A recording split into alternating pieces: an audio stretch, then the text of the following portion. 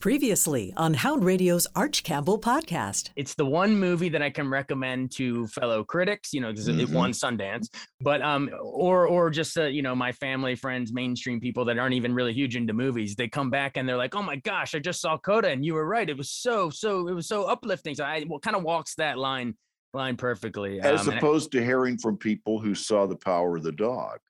And come back and say, well, what was that? The Arch Campbell podcast featuring Arch, Lou Katz, and a cast of thousands begins now.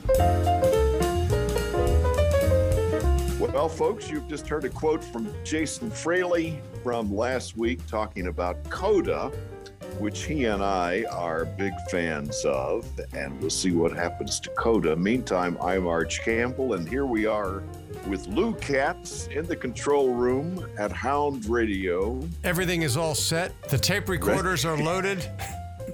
The splicing tape is all set just in case we have to edit. Yes. Have you got the 7-second delay? And I have for you the 14-second delay. Well, let me introduce my guest today because I'm very excited to be able to talk with them. First, she's known for years as the Movie Mom. She is also one of the founders of the Washington Area Film Critics Association. She reviews for RogerEbert.com and several other places. Please welcome Nell Minow. Yeah, hang on, Nell. Dear friend. Thank you. Minow. Glad to be back.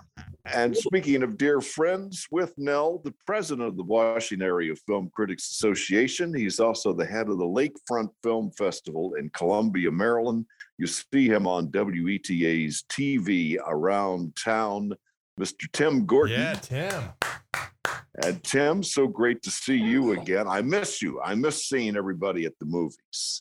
I as well. And I did a podcast about that last week. So I'm glad to hear you acknowledge that. Now, speaking of acknowledging, let's start with Nell. And our first question always is, what are you watching? So, Nell, what do you like these days? I'm going to say something that I have not said before. I usually talk about movies, but right now my favorite things are on television. There are a bunch of things I've really gotten into. I'm crazy about the show After Party, which is a murder mystery. And each episode, you get to hear the events of the night from a different perspective and a different style. So one version is a romantic comedy, one version is a rap battle, and I just am enjoying it so much. Any one of you could be the murderer, and I want to hear your story. The same thing could happen, but you see it in a different way. Tiffany Haddish is the detective who's trying to solve the crime, so I'm loving that. Then there's a show I haven't heard anybody talk about that I'm also crazy about. It's called True Stories with Ed and Randall. And Ed Helms and Randall Park are the hosts, and people come on and tell their stories. And these are some crazy stories, and they have actors acting them out. Where and when does this story begin? In Nebraska. Alexandria, Virginia. The typo, obviously. And I just said, count me in. Whoa! Wait a minute. Hold on, I thought you were Dungeons and Dragons guy. I'm telling you. My favorites are the very first episode, which is the true story of a guy who not only snuck into the Super Bowl, but he snuck into the locker room afterward. And the story is so wild and so over the top. And the best part is when he gets to telling the part about his conversation with Terry Bradshaw, the actual Terry Bradshaw comes in and plays himself. No. And then the last episode is just absolutely hilarious, about a guy who wants to get his pregnant girlfriend's favorite dessert that she has a craving for. And it's just wonderful. So love that show. And who's carrying that? Where is that? That is on Peacock, I think. Really? Yeah. That's with Ed Helms and Randall Park. And they are not told ahead of time anything about the story they're about to hear. So it is, I can't recommend it highly enough. It's just wonderful. And then have you heard about Murderville on Netflix? No. Oh my gosh, I blitzed through that entire show. It's so funny. It's about a detective and he has to solve a murder every week, but each week they have a different celebrity guest star who knows nothing about the script. who just shows up. And they take him over to talk to the forensics and everything, and they just have to wing it. And they've got Conan O'Brien and some very famous football player who I never heard of because I don't know anything about football, but he was really great. and Wow. Ken Young and Annie Murphy from Schitt's Creek. And it's very, very funny. You ready to solve a crime? Ready. Scream it! I'm ready to solve a crime. Let's go! If we're gonna crack this case, we're gonna need to go deep undercover. Don't get caught. Wow. And by the way, the After Party, I'm trying to remember, is that on Apple? I think that's right. Yeah, it's on Apple. It's on Apple, yeah. Tiffany Haddish. Yeah. Well, that's 3 good picks. How about you, Tim? What are you watching? Well, I actually had started watching the After Party, and I think I didn't necessarily tap out. It's just too much stuff to watch. So I'm like, no. I started watching that one and didn't finish it. I started watching Jack Reacher. So I'm the kind of guy that if I start something, I have to finish it, no matter if it takes me 5, 6, 7 hours. So Jack Reacher was absolutely fantastic. I just finished Inventing Anna, which also was really, really interesting. And then last but not least, I started watching the first 3 episodes on Peacock of Bel-Air, the reimagining of the Fresh Prince of Bel-Air. And that is really, really well done. It's much better than I thought it was going to be. So here's the story. Came to Bel-Air for a better education. Simple. Be patient. Give this a real chance. We have a different set of rules here, okay? If you want to do well, just keep your head down and follow my lead. Whoa. And to Nell's point, and we'll talk about it a little later, we're in January, February, March right now, movies. So, of course, we're going to focus a lot on what's streaming because there's not a lot to see in theaters. I mean, there is stuff to see in theaters, but not stuff that's good in theaters these days. So I will call it like I see it. You guys will be politically correct. You know these movies are bad right now and will be for the next month and a half. So yes, we're heavy into streaming right now. Now, Bel-Air got kind of mixed reviews or a mixed response, didn't it? Well, not in my house, it didn't. Okay, all right. Everybody here loved Bel-Air. I think it's more of an adult reimagining. It's much darker, or as somebody explained, if you look at a coin, it's the other side of the Bel-Air coin, the Fresh Prince of Bel-Air story. So I thought Julia Garner did a very good job in the story about Anna Delvey, and she's terrific. I thought the adaptation was not everything that I wanted it to be because it's such a crazy story, but I thought she was really good. And I also want to say that it's not on yet, but it's coming. Lincoln's Dilemma is coming, a 4-part series. Yeah, I've watched a couple of those. Ooh, that's good. That is good. And that's going to be on the History Channel. No, that's Apple. That's Apple. Oh, that's Apple. The thing I want to say about it is that we're living in such a scary time now with the repression of history in schools that it was very heartening to me to see this story told with so many Black historians talking about Black people whose histories have not been included in this era just before in the beginning part of the Civil War. And just it added so much context and richness and depth. What we're seeing today is dramatic evidence of what happens when you fail to talk honestly about your history. Lincoln is talking about doing something pretty radical here. Something really important inside of him was opening up. He was trying to navigate the currents of really irreconcilable ideas. You know, to have Leslie Odom Jr. and Bill Camp doing the voices, just thought was really well done. I agree. Wow. I agree. Okay, now I found one movie that I really like that opened this week, and it is a foreign film, The Worst Person in the World, from Norway, I think. It's in Danish, and it's the story of a young woman trying to find her way in the world. She's in her 20s and everything. She'll go one direction and then change her mind, and then her relationships change, and I enjoyed every minute of it. I was totally with it the whole way, and it's subtitled. It's in Danish. Have either one of you seen The Worst Person in the World? I have not seen it, but I've not seen it either. I have heard only ecstatic things about it, and it got a number of Oscar nominations, didn't it? It including Best Original Screenplay. Yeah. And it's in the foreign film area. It's in about 4 theaters in Washington and probably a few theaters around the country, but I'd recommend it to anyone. Yeah, I'm looking forward to it. I've heard such good things about it. I'm trying to watch The Gilded Age. I'm watching it. I want to like it. It's that Julian Fellows thing. It's New York in the end of the 18th century, and it's old money versus new money, and it's HBO Max, and Carrie Coons is the new money trying to break in with Mrs. Astor, and there's several interesting subplots, including the story of a young Black woman from a quite wealthy family. And I don't know, I keep watching it. Sometimes it's a little thin. Hoping for the best. I don't think it's a particularly good show, but I have to say I'm enjoying it a lot.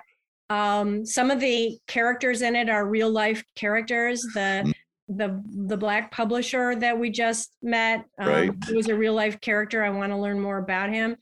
And I'm very interested in that era because, like the time we're in now, there were a few very, very wealthy people, and there's a lot of income inequality, and that led to a lot of changes, which are now being reversed. So I think there are some parallels there, but also, you know, the people who call it wealth porn are not off the map in terms of just the magnificence of the homes and the clothes. It is really something to see. So I can't say that I think it's a particularly good show, but I am watching it and I'll continue to watch it. I think I'm watching it because there's not much else on. There was an interesting article about how the entire cast basically are Broadway veterans, and they're not people that we're necessarily very familiar with, except for Christine Baranski and Cynthia Nixon and Carrie Coon. But they're Audrey all McDonald. You know, Audrey McDonald. I mean, you know, you couldn't get a more awarded person from Broadway than Audrey McDonald. I always figure, though, that it's a waste of time to have her in anything where she's not singing. But she's great in it. And that's Meryl Streep's daughter, by the way, playing the young woman who went to live with her aunts. Any thoughts on Death on the Nile, which opened this week? No. And you know, go ahead, Arch. You go first. I have a thought. I just don't care. Pretty much. I know it's over at the Avalon Theater. I want to go down and see that and support the Avalon. And I think that I was very disappointed with Kenneth Branagh's adaptation of Murder on the Orient Express. And so I had a lot of trepidation going into this one. I think that he made the same very bad miscalculation with this one that he did with that one, which is that we're really not interested in the origin story of Hercule Poirot. He does not exist as a character for us to be interested in his backstory. We really just want him to be there to solve the crime, just like Sherlock Holmes. We don't need to know Sherlock Holmes's backstory either. And so we spend much too much time on that. And yet, you know, it's less of it than we did with Murder on the Orient Express. I will say, and I'm not damning with faint praise here when I say that it is gorgeous. I mean, the cinematography and the settings and the costumes are fabulous. You know, this story has been filmed once before, and it's hard to beat a cast that included Betty Davis. Who was Perrault the first time? I was trying to remember. Was it Peter Ustinov? Yeah, that sounds right. Yeah. So he's been played by so many different people, David Suchet, and, you know, but so I thought it was a little bit better than Murder on the Orient Express, and still not that great. I told you guys at the top of the show that these movies were bad, and you laughed. I was being harsh. So true. What about, can we talk about Marry Me? Nobody wants to talk about that one? I'm love to talk about Marry. I gave it a B+ review. I gave it a 3.5 Really? star. Yeah. Really? Let me just say for the record, for people listening at home, Nell is the eternal cinema optimist. I've seen Nell love movies that nobody else loves. That is now let's. How many times you watch J-Lo do that? Lopez. It's Jennifer Lopez, and it's streaming. What's it on? It's on Paramount. Paramount Plus. No, I think it might be. Is that Peacock too? Or I'm not sure. No, it's very hard to remember all of these different outlets. It really is hard to keep All right, up. you go tell me why you didn't like it, and then I'll tell you why I did. Oh, I'll tell you exactly why I didn't like it, because I've seen her play that role like 18 times. Made in Manhattan. Right. It's the same character. It's a different variation of the same character. Okay. That's my issue with it. I mean, this is the one. She's a superstar, and her fiance dumps her, and she picks a guy out the audience. She dumps him. She dumps him. Yeah. Oh, okay. Yeah, she dumps him and then picks a guy. She marries a random guy in the audience. That's right. Who happens to be Owen Wilson. She is literally about to walk on stage to marry her boyfriend in front of a streaming crowd of 20 million people when she discovers he's been cheating on her. So instead, she just goes, all right, I'll go marry you. And she picks a guy out of the audience, and they do a wedding ceremony, which of course is not legal because they don't have a license or anything. And the officiant said, do you, Kat Valdez, take some guy to be your lawful one? Anyway. I'm told that 20 million people are supposed to watch as we take our vows. They say if you want something different, you have to do something different. Why not? Yes, I'll marry you. Do you, some guy, take Kat to be your lawfully wedded wife? This is what I did like about it. Let's talk about the fact that we've got two people in their 50s playing people in their 30s, and they totally get away with it, which is fine. Right. I liked it because of what it didn't have. There are it's very, very hard to make a good romantic comedy. And it's especially hard to do it without totally cringy, stupid misunderstandings and unbelievably immature and contrived behavior. None of that in this movie. These are two grown-ups. They are not stupid. Yes, there is a crazy run to the airport in stilettos, which is kind of a romantic comedy convention. But J-Lo gets to do what she does best. She performs several numbers, all of which I thought were very good. And it's a very grown-up relationship, which we don't get to see that often in romantic comedies. It's interesting. For last weekend, which was Valentine's Day, we had a couple of romantic comedies. We had two romantic comedies and one romantic tragedy. So we also had the breaking up one, I Want You Back, with Jenny Slate and Charlie Day, who, most important thing they have in common, they both have a very unusual husky and sometimes squeaky voices. And that's got a lot of charm to it.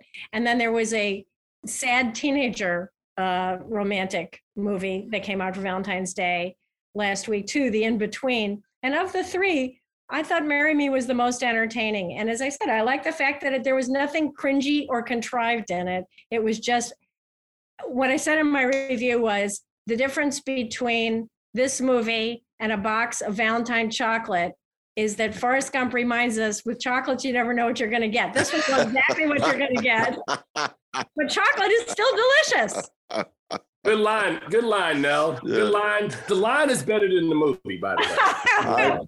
I'm just wondering how Lifetime missed out on this. The other thing is it's one big infomercial, not just for Jennifer Lopez, who was plugging the movie hard over at the Super Bowl, but also for NBC, which, gets, Jimmy Fallon and CNBC, everybody gets plugged. Yeah. And Vitamix, for some reason, they were plugging Vitamix throughout. Really? Yeah.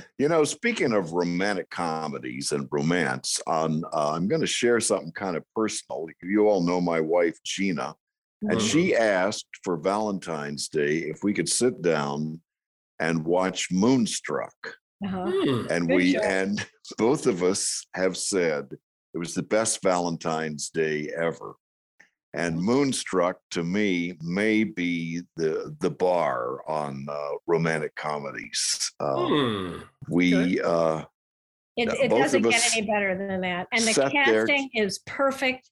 everybody in it, Olympia Dukakis, Vincent Gardenia, everybody is, God, you know, Danny Aiello, and it is, and every line in it is just a total banger. That speech that he gives is wonderful. It's fabulous. It is a perfect movie. Last night never happened, and I'm going to marry him, and you and I are going to take this to our coffins. I can't do that. Why not? I'm in love with you. Snap out of it. And it's hard to believe that the guy who wrote that movie, first of all, wrote Doubt, which is, you know, as unromantic a movie as ever been, and wrote a terrible romantic comedy that came out last year, that Irish one with Emily Blunt. Oh yeah. Oh yeah.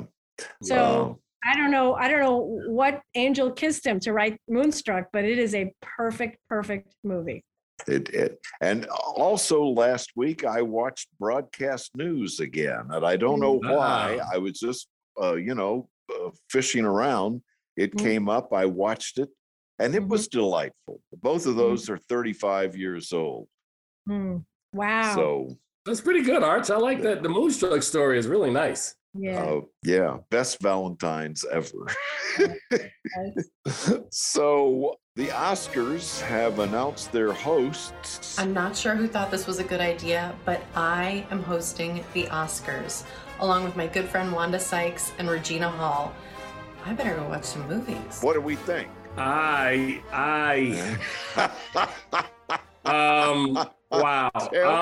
I think it away. I think that the Oscars have worked basically the last several years without a host.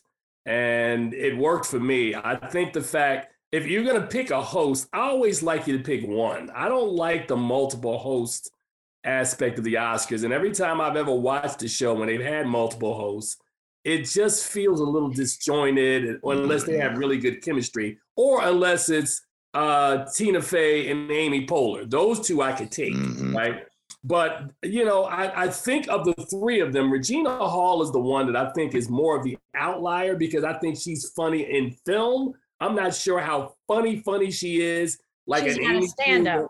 Right. Yeah, she's not a stand-up like Schumer or Sykes. But now, Wanda what do you think? Funny. I can't wait for that. Listen, what do you want from the host? You just want a killer opening monologue. And I can't think of anybody who could do better with that than Wanda Sykes. She is fearless, and she's hilarious. And I think she'll get things off with just the right tone, where she will be very honest, but she won't go over the top. She won't do the Ricky Gervais thing and hurt people's feelings. So I think that's good.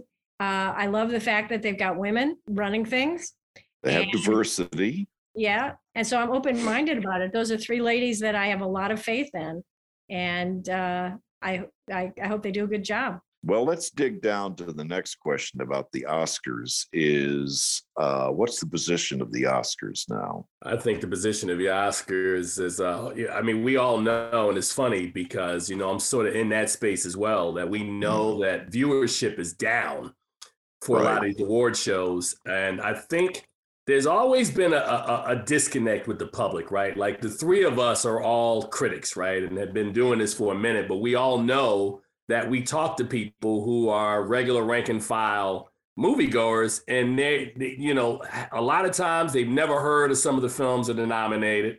They don't understand why certain films that they like during the year don't get the type of attention from Oscar. They don't really understand the difference between commercial and kind of these. Right. Where's Spider-Man is what they're saying. Yeah, where's Spider-Man at? So I think that it continues to evolve. I mean, we're now living in year 2 of kind of like this pandemic where there are less movies being shown in theaters. People are starting to get comfortable watching films at home. So it's just a different expectation, or at least that, in my opinion, that's kind of where we are. I think that people don't understand that how distorted the system is for getting awards, that it's kind of like if the primary system existed and it was secret, And then all of a sudden you had these candidates and you didn't know where they came from.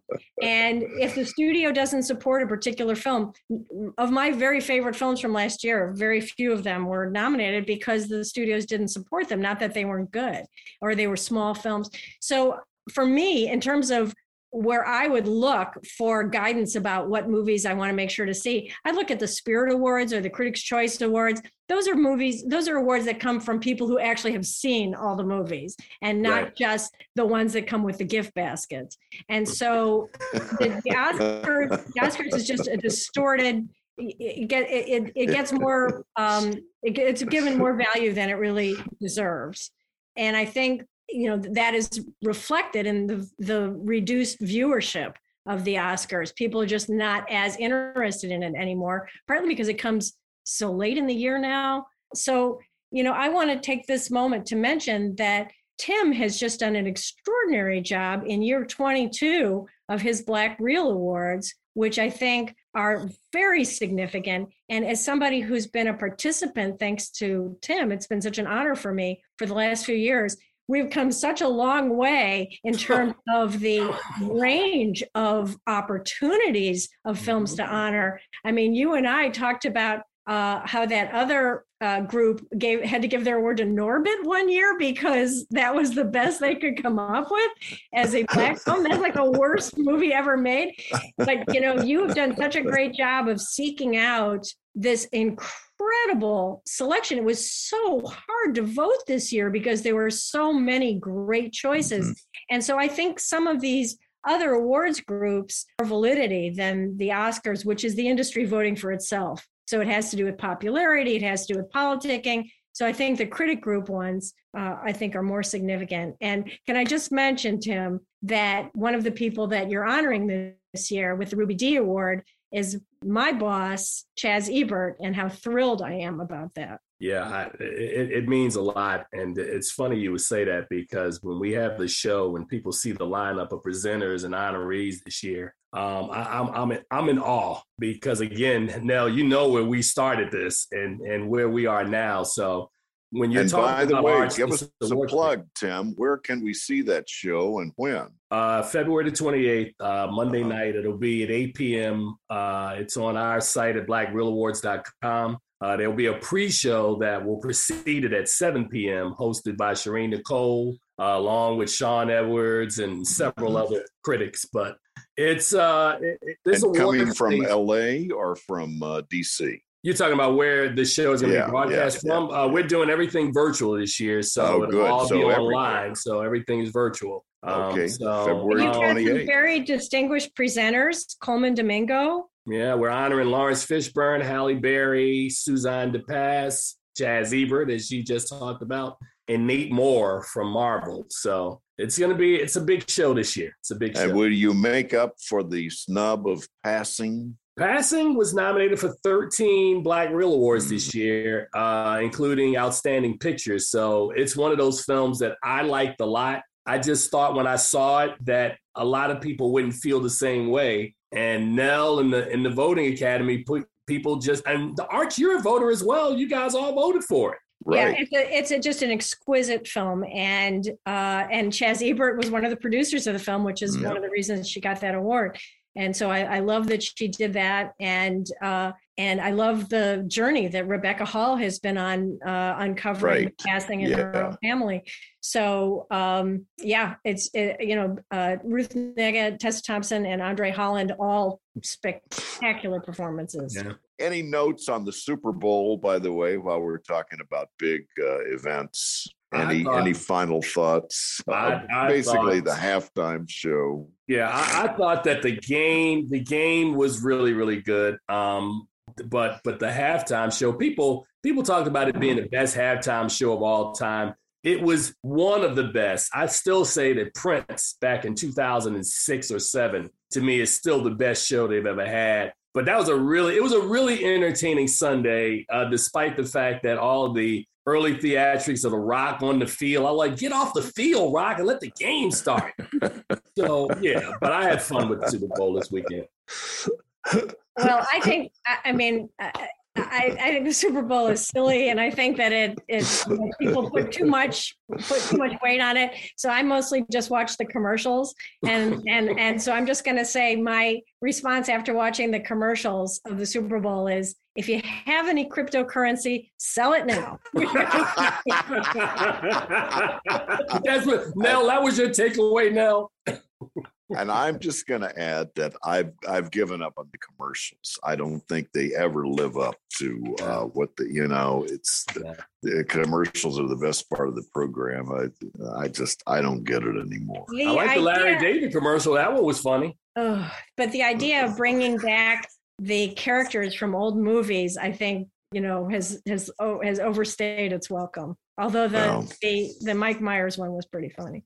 Speaking of bringing back things. No, Sopranos one did not do anything. Speaking of bringing back, we are broadcast or sent out on Hound Radio, which is headed by Mr. Lou Katz in the control room, making sure that we can be heard. And Lou, tell us about our enabler. Well, Hound Radio has several weekly features that we like to run, and one of our favorites is the World of Dogs feature with former VOA newscaster Faith Lapidus, and she's talking about your dogs and winter games. Since there's still a few days left of the Olympics, check this out. Hound Radio pauses the music for another wonderful look into the world of dogs with Faith Lapidus. If the 2022 Olympics have inspired you to get out and do some winter games with your dog, have I got a list for you. Just getting outside is the first step. Hiking or a brisk walk with your pooch can provide exercise for both of you. And if you're up for something more challenging, how about dog skiing or ski joring? It's basically cross-country skiing, but instead of a reindeer, you're pulled by your dog. Get more info on this sport online. For something a little slower, try nose work, getting your dog outside to sniff the air or find treats that you've buried in the snow. Even better if your dog likes to dig. Snow is great for digging. It'll burn energy, and digging that hole will give them a feeling of accomplishment. Of course, your winter games don't have to be complicated. Even a run around your yard or a game of catch the snowball can be a gold medal event. I'm Faith Lapidus for Hound Radio. Okay, in this segment, I think we need to take a minute and remember Ivan Reitman. Is that correct? Ivan Reitman, 75 years old. He's the guy that made Bill Murray in the movies, put Bill Murray in Meatballs. He turned Ghostbusters, the song, into an earworm in the summer of 85 or 6, whenever that was. Any thoughts on Ivan Reitman? Yeah, it's often said that dying is easy, comedy is hard. And right. And it is really, really hard to be as funny as Ivan Reitman was. And when you see, as Tim said, the lousy movies that come at this time of year, you appreciate even more the humanity that really was the engine behind his comedy, even in wild, crazy fantasies like Ghostbusters, which was very original at the time in the combination of fantasy and action and comedy. You see that, the characters, you really care about them, even the Rick Moranis character. And he was a rare talent. He was beloved by everybody. And of course, his son is now a prominent director. And it's just a very sad loss. Animal House. Nobody talks about Animal House. Yeah.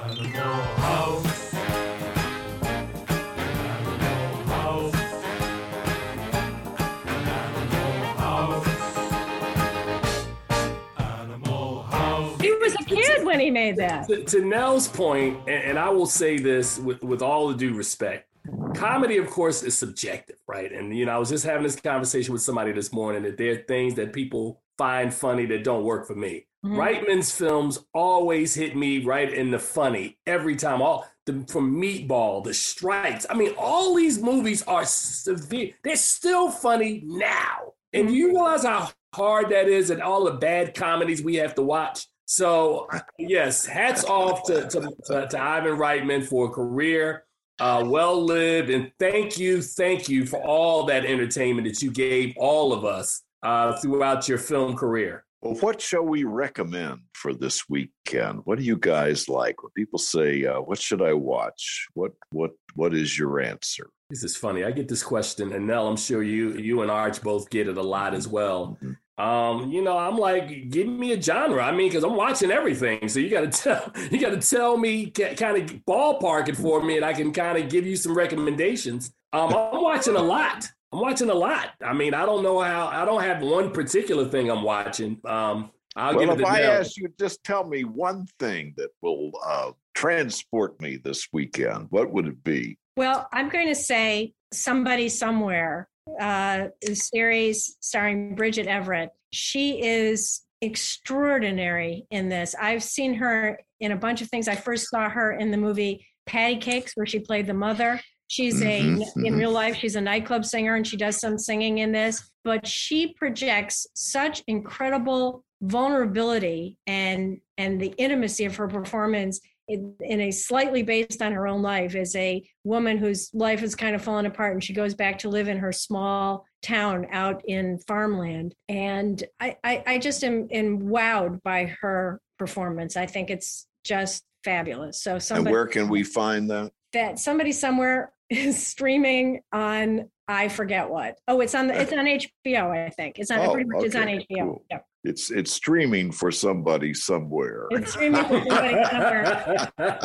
New episodes Sunday night at 10:30. The other day I stumbled on a new documentary about Boris Karloff, the man behind the monster. Wow. And I loved it. And I think I paid $2.68 to watch it, and great old clips of everything Karloff did. And the other thing, if you can find The Worst Person in the World, it really is worth seeing. You two may have screeners of it, and I would recommend that. And Tim? Well, the one thing I was going to recommend, I got an early screening copy of the series, but I just looked and it's not out until March 11th, so you can't see it, so I can't recommend it this weekend. But when we talk the next time, the last days of, and I'm not sure if I'm pronouncing this right, is it Ptolemy Gray with Samuel L. Jackson? I've watched the first several episodes of that. It's really, really good. Reggie, I'm old, and I seem like I can't remember nothing no more. I try to say what day it is. I ain't got a clue. Wow. From Walter Mosley. So, but that's March 11th on Apple. So my apologies. This happens a lot for us because we get stuff well in advance. Yeah. And have to screen it. So my apologies that people at home can't watch it this weekend. So you got to wait. And pay attention to your Black Reel Awards. Black Reel Awards coming up. February 28th. That should be interesting. It will be. So 20 nominations for The Harder They Fall, breaking Black Panther's record from a couple of years ago. So how many will it take home? And that's going to be the big question. El Minnow of RogerEbert.com. Thanks so much. It's always so much fun to talk with you. A pleasure. And Tim Gordon of Around Town, the Black Reel Awards, Lakefront Film Festival, and coming soon to a theater near you. Thanks, Tim. Tim, I miss you. Nell, I miss you. Thanks. I miss you guys both, man. Really. Blue Cats, thank you, and we'll be back next week. This is the Cats Podcasting System, where it's not just a podcast, but a podcats.